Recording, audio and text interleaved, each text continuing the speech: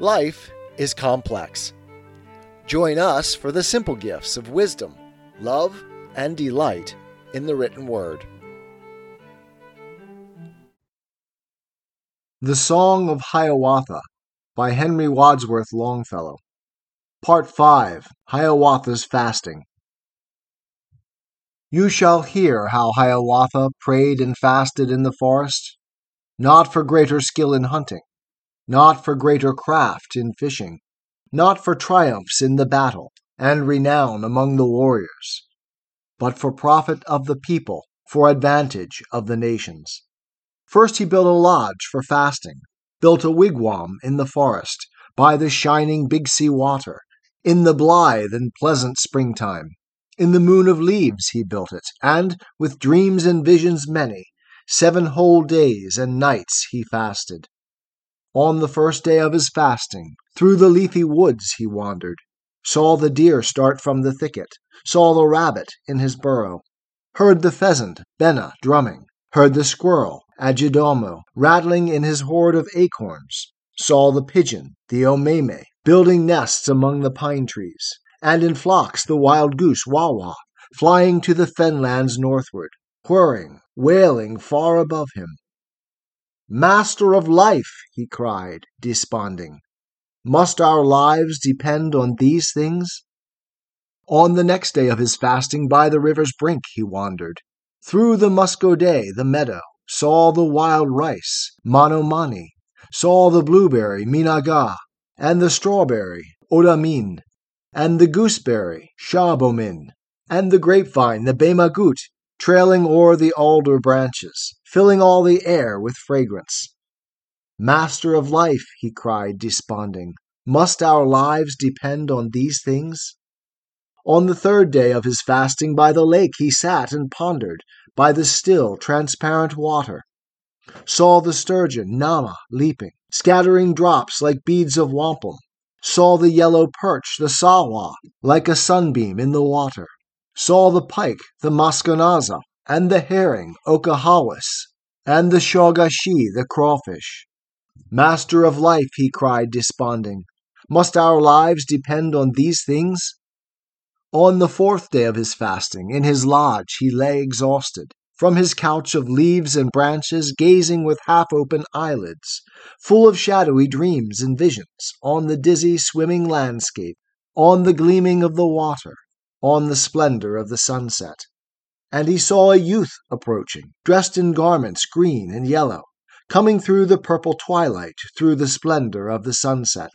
Plumes of green bent o'er his forehead, and his hair was soft and golden. Standing at the open doorway, long he looked at Hiawatha, looked with pity and compassion on his wasted form and features, and, in accents like the sighing of the south wind in the tree-tops, said he, "O my Hiawatha, all your prayers are heard in heaven, for you pray not like the others, not for greater skill in hunting, not for greater craft in fishing, not for triumph in the battle, nor renown among the warriors, but for profit of the people, for advantage of the nations. From the Master of life descending, I, the friend of man, Mandamin, come to warn you and instruct you, how by struggle and by labor you shall gain what you have prayed for. Rise up from your bed of branches, rise, O youth, and wrestle with me." Faint with famine, Hiawatha started from his bed of branches, from the twilight of his wigwam forth into the flush of sunset, came and wrestled with Mandamin. At his touch he felt new courage throbbing in his brain and bosom, felt new life and hope and vigor run through every nerve and fiber. So they wrestled there together in the glory of the sunset, and the more they strove and struggled, stronger still grew Hiawatha, till the darkness fell around them, and the heron, the shushuga, from her nest among the pine trees, gave a cry of lamentation, gave a scream of pain and famine. "'Tis enough," then said Mandamin, smiling upon Hiawatha. "But tomorrow, when the sun sets, I will come again to try you." And he vanished, and was seen not, whether sinking as the rain sinks, whether rising as the mists rise. Hiawatha saw not, knew not, only saw that he had vanished, leaving him alone and fainting, with the misty lake below him, and the reeling stars above him. On the morrow and the next day, when the sun through heaven descending, like a red and burning cinder from the hearth of the Great Spirit, fell into the western waters, came Mondamin for the trial, for the strife with Hiawatha. Came as silent as the dew comes, from the empty air appearing, into empty air returning, taking shape when earth it touches, but invisible to all men in its coming and its going. Thrice they wrestled there together in the glory of the sunset, till the darkness fell around them, till the heron, the shushuga, from her nest among the pine trees, uttered her loud cry of famine, and Mondamin paused to listen. Tall and beautiful he stood there, in his garments green and yellow. To and fro his plumes above him waved and nodded with his breathing, and the sweat of the encounter stood like drops of dew upon him. And he cried, O Hiawatha, bravely have you wrestled with me, thrice have wrestled stoutly with me, and the Master of life who sees us, he will give you the triumph. Then he smiled and said, Tomorrow is the last day of your conflict, is the last day of your fasting. You will conquer and o'ercome me. Make a bed for me to lie in, where the rain may fall upon me, where the sun may come and warm me. Strip these garments green and yellow. Strip this nodding plumage from me.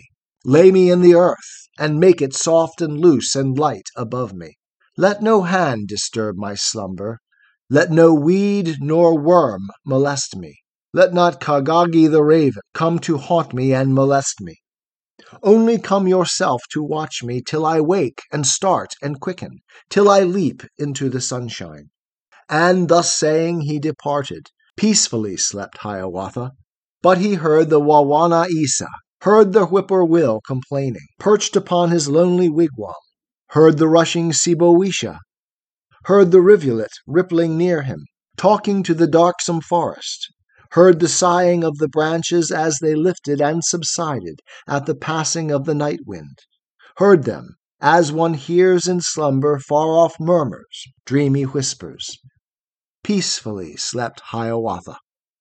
On the morrow came Nokomis, on the 7th day of his fasting, came with food for Hiawatha, came imploring and bewailing, lest his hunger should o'ercome him, lest his fasting should be fatal. But he tasted not and touched not, only said to her, Nokomis, wait until the sun is setting, till the darkness falls around us, till the heron, the shushuga, crying from the desolate marshes, tells us that the day is ended. Homeward weeping went Nokomis, sorrowing for her Hiawatha, fearing lest his strength should fail him, lest his fasting should be fatal. He, meanwhile, sat weary waiting for the coming of Mondamin, till the shadows, pointing eastward, lengthened over field and forest, till the sun dropped from the heaven, floating on the waters westward, as a red leaf in the autumn falls and floats upon the water, falls and sinks into its bosom. And behold, the young Mondamin, with his soft and shining tresses, with his garments green and yellow, with his long and glossy plumage, stood and beckoned at the doorway.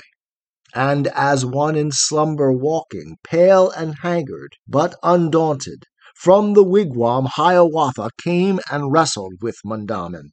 Round about him spun the landscape, sky and forest reeled together, and his strong heart leaped within him, as the sturgeon leaps and struggles in a net to break its meshes.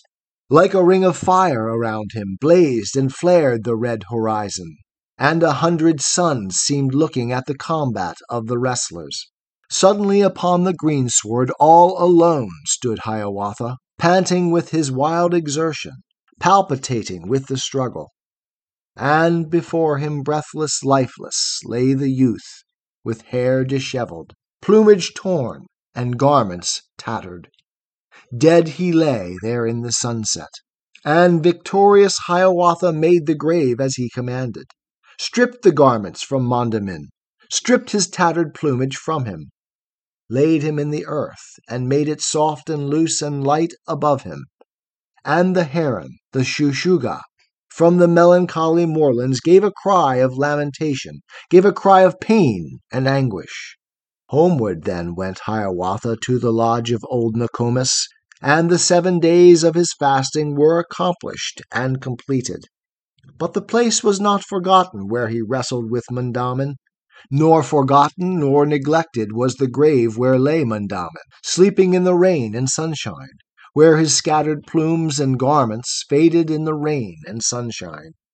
Day by day did Hiawatha go to wait and watch beside it, kept the dark mold soft above it, kept it clean from weeds and insects, drove away with scoffs and shoutings Kagagi, the king of ravens, till at length a small green feather from the earth shot slowly upward, then another, and before the summer ended stood the maize in all its beauty, with its shining robes about it, and its long, soft yellow tresses.